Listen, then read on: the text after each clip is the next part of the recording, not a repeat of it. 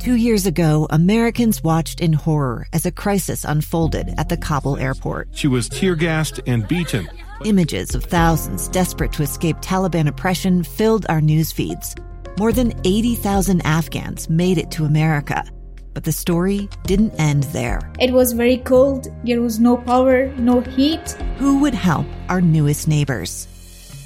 I'm Andrea Smartin. In Stranger Becomes Neighbor, you'll hear the stories of some remarkable refugees who left their homes and their dreams behind, only to start over from zero. Their only possession was 3 blankets. And you'll meet Americans who stepped up to help them. You want me to come when you deliver your baby. What can one person do in the face of an international disaster decades in the making? That's Stranger Becomes Neighbor. Find us at kslpodcast.com. Follow us on Apple Podcasts or anywhere else you listen. This is Live Mike. Live Mike with Lee Lonsberry. Welcome back to Live Mike. Just a moment, we'll be joined by former Congressman Ben McAdams.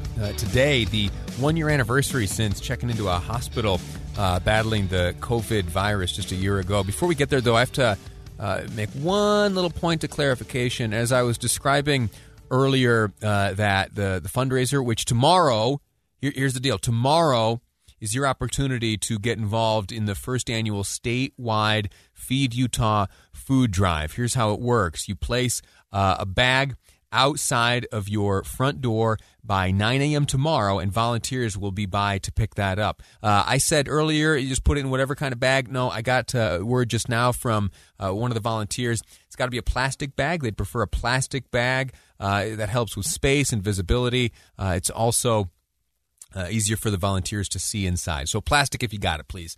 Again, non-perishable foods loaded up outside your front door by 9 a.m. tomorrow. 9 a.m. Mountain Time tomorrow, Saturday, March 20th. Volunteers will come to pick up that food and distribute it out to the over 500,000 Utahns who are facing hunger right now. Much of that hunger due in no small part to the economic fallout resulting from this gosh darn pandemic. Last reminder, of those 500,000, 1 in 5 Utah children are without enough to eat. 20%. You can help. 9 a.m. tomorrow. Get the food out on the front door. Now, with that all out of the way, let me now welcome to the program, back to the program, former Congressman Ben McAdams. Sir, how are you? It's good, Lee. And hey, thanks for the reminder. I've got food in a paper bag, and I guess I'm going to go home and move it into a plastic bag and put it on the doorstep tomorrow morning. But I'm doing well, thank you. Thanks for having me back. I'm sure they won't reject the paper bag, but the preference from the volunteers is plastic, a little easier to see, a little easier to handle. So they'd be very grateful if you move that over to plastic. Thanks a lot. You and I... Well, the other thing I was going to do is you can also make a donation. So I'm going to put some food out and then make a donation to the food bank is also what they're asking for if you can. Exactly right. Anyway, go ahead. No, you're correct. You're exactly correct. UtahFoodBank.org is the website, and you can donate that way. If money's what you got extra to give, they'd be much appreciative. So here's my first exposure, or from my first what I thought exposure to COVID-19 was. It was just over a year ago. It was about a year and 15 days ago. You were here visiting the station. I was broadcasting my show. You walked by, and you and I bumped fists. And then a handful of days later, I learned that you, sir, had been the second member of Congress diagnosed. That was just a few hours after it was revealed that Florida Representative Mario Diaz-Balart, tested positive for COVID-19. And as soon as I got that word, I pulled out the calendar and started doing a little bit of math. And luckily, I was safe. And unfortunately, though, you, sir, ultimately ended up battling this COVID virus pretty aggressively. Yeah, I ended up in the hospital. We talked when I was in the hospital, in fact, but I spent 8 days in the hospital, struggling to breathe. I was really, really sick. And fortunately, after 8 days, I was sent home to recover. And it took me, a month before I really felt somewhat decent, and about 6 months before I was back to 100%. But happy to report that today I'm doing really well. I'm back to 100%, and everybody in my family is healthy, and we're chugging along. And but little do we know over the course of the following year how many people in our state and around the country would be hit so hard by this virus, and if not by the virus, just hit economically. It's been a rough year for so many people. This phrase sounds almost indelicate and insensitive, but it is true often. That which doesn't kill you, it makes you stronger. How will we come away from this stronger, do you think?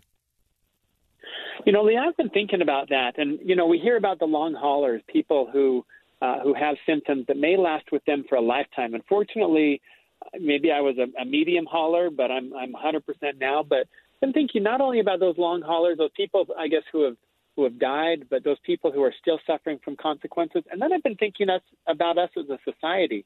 And I think we as a society are going to have some haul impacts. This pandemic has hit so many people economically, and it's going to take years for people to recover from the impact that they've felt from this virus.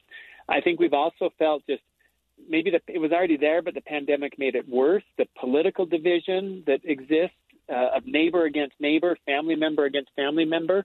And I think some of the long-haul symptoms of that division is going to be with us. And it's going to take some time for us to heal, and it's going to take effort and rehab, I would say, as a society for us to get past some of the tough things that we've experienced that go beyond the virus. And that, I guess, I feel blessed today that I'm better health-wise, but I think as a society, we're going to have to be focused, and it's going to take our energies together to heal from the impacts of this virus.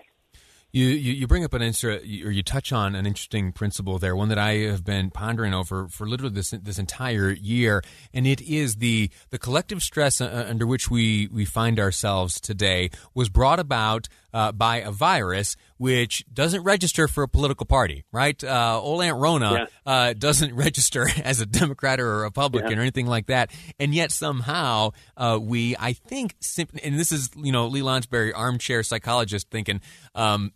We've been looking for an outlet. We are feeling a collective stress. That outlet, unfortunately, has been in large part to turn against one another. Those with differing beliefs end up being the target for our own ire occasionally. How do we, once we've moved beyond this virus, how do we heal that? It may sound like almost a naive question to ask, but how do we first recognize and then move beyond?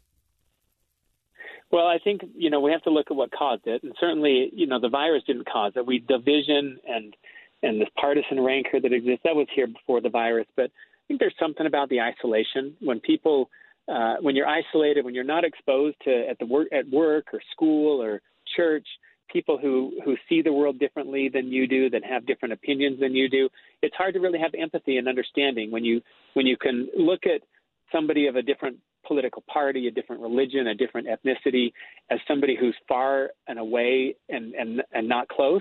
It's easier to fall into the trap of anger and resentment. But when that person who is different than you is a coworker, a classmate, I think there's more understanding that comes from that. So I have to think that the isolation has helped to exacerbate some of these divisions.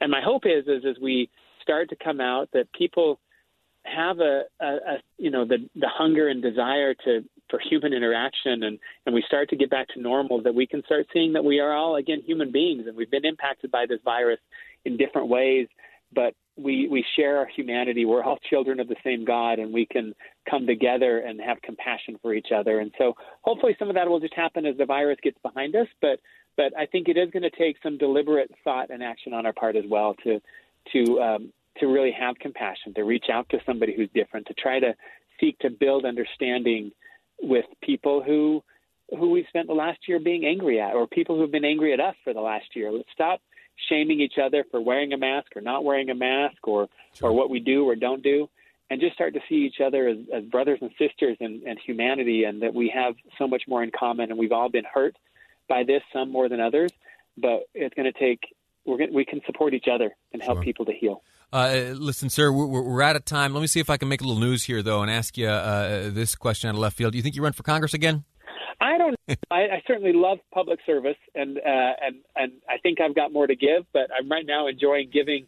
I'm giving back through my service at the University of Utah and through other endeavors, and it is nice to be able to give without running for office for now. All right. Well, I'll ask you again soon sometime. Thank you so. Okay. Did we lose him? Okay. Hey, thanks so much, sir. Pleasure speaking with you. We're going to take a break right now. I gave it a shot. I asked, right? We'll find out. 2 years ago, Americans watched in horror as a crisis unfolded at the Kabul airport. There's desperation and anguish. More than 80,000 Afghans have since arrived in America, but this story is still unfolding. I'm Andrea Martin. In my new podcast, Stranger Becomes Neighbor, we'll find out what happens to these new arrivals in our communities. Who would help our newest neighbors?